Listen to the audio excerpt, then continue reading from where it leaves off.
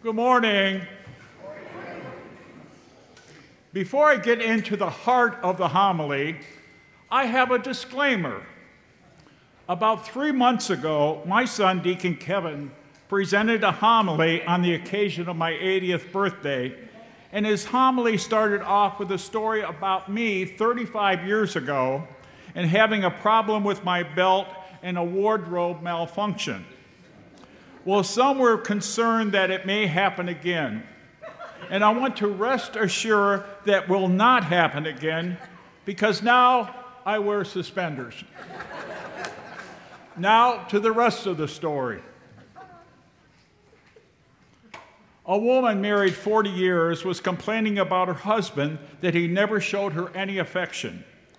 Her friend suggested that she call Father Eric, and that's what she did. He came for a visit when she knew her husband would be home. Father Eric listened to her complaints. My husband never hugs me, never kisses me, never tells me he loves me. But through it all, the husband just sat there watching the football game. Finally, Father went over to the crying woman and gave her a warm hug, and then returned to the husband and said, "Did you see what I just did? You need to do this twice a week to your wife." Without batting an eye, the husband said, "Fine. Then I'll bring her to see you on Tuesday and Thursdays." Gotcha.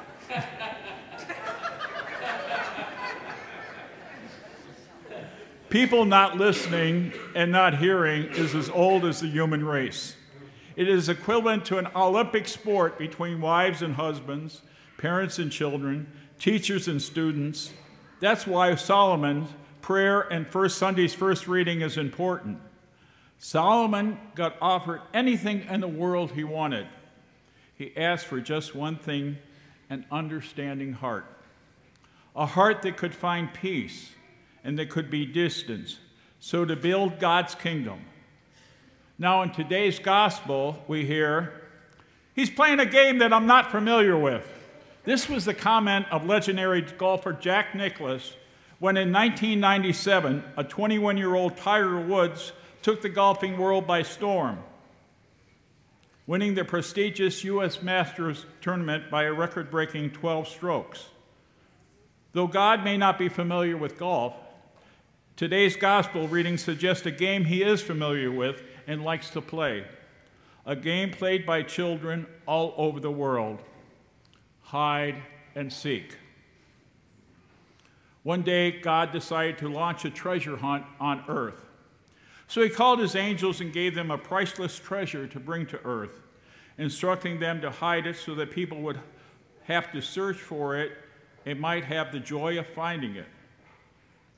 "Shall we hide it on the highest mountain?" the angels asked. "No," answered God, "because only the fittest and the healthiest could climb that mountain, and the weak would have no chance." Again, the angels asked, "Shall we put it on the furthest shores of the ocean?" "No," answered God, "because only the rich people could afford to travel so far, and the poor would have no chance." "Where then shall we put it?" the angels asked, and God instructed, "Put it in within reach of everyone, rich or poor, healthy or weak. Plant it in the center of their being. Hide it in their hearts." We all are treasure hunters. We seek the pearl of great value, the one thing that will answer the deepest yearning of our hearts and make us truly happy. The problem is that we spend too much time looking in the wrong places, outside ourselves.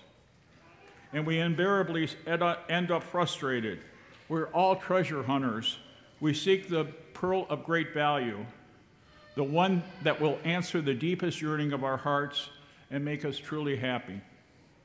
The problem is that we spend too much time looking for it in the wrong places, outside ourselves, and we invariably end up frustrated. The treasure we seek is the presence of God for which our hearts were made.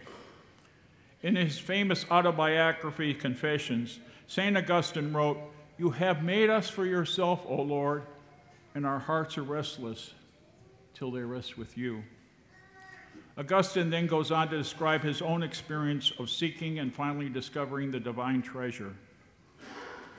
After a fruitless search for this treasure outside of himself, he finally discovered it in the depths of his own heart.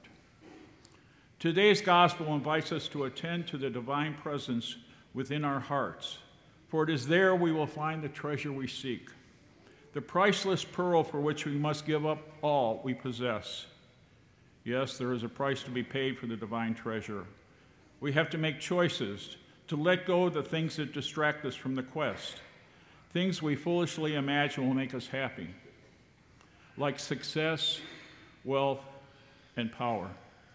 Like Solomon in our first reading today, we need a discerning heart to keep us on the right path, the path that leads us to the treasure hidden by the angels.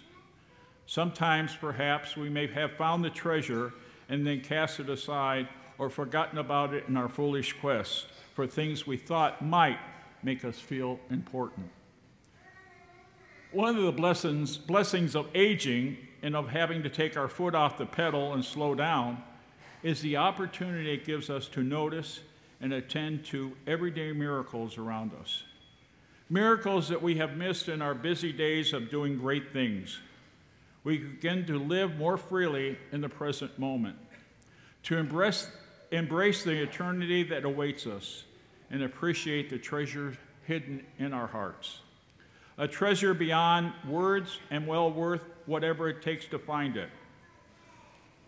What are your miracles? What are your treasures? Do we keep them hidden like hide and seek, or do we acknowledge them and accept them? To say what to find your treasure, the treasure is in your heart, the treasure you hope to find someday. Whether you go to Mark 6, or whether you go to the Jockey Club, or whether you go to the sophisticated way into business. But your treasure, as Jesus says, where your treasure is, there is your heart. My treasure lies in my 7 children, my 13 grandchildren, my 4 great-grandchildren, and almost about ready to be 6. What do you love? What do you sacrifice for? What do you care about? And if your answer is money, then you haven't looked deep enough into your own heart. Because money is just an object that comes as maybe a little security, but doesn't usually deliver.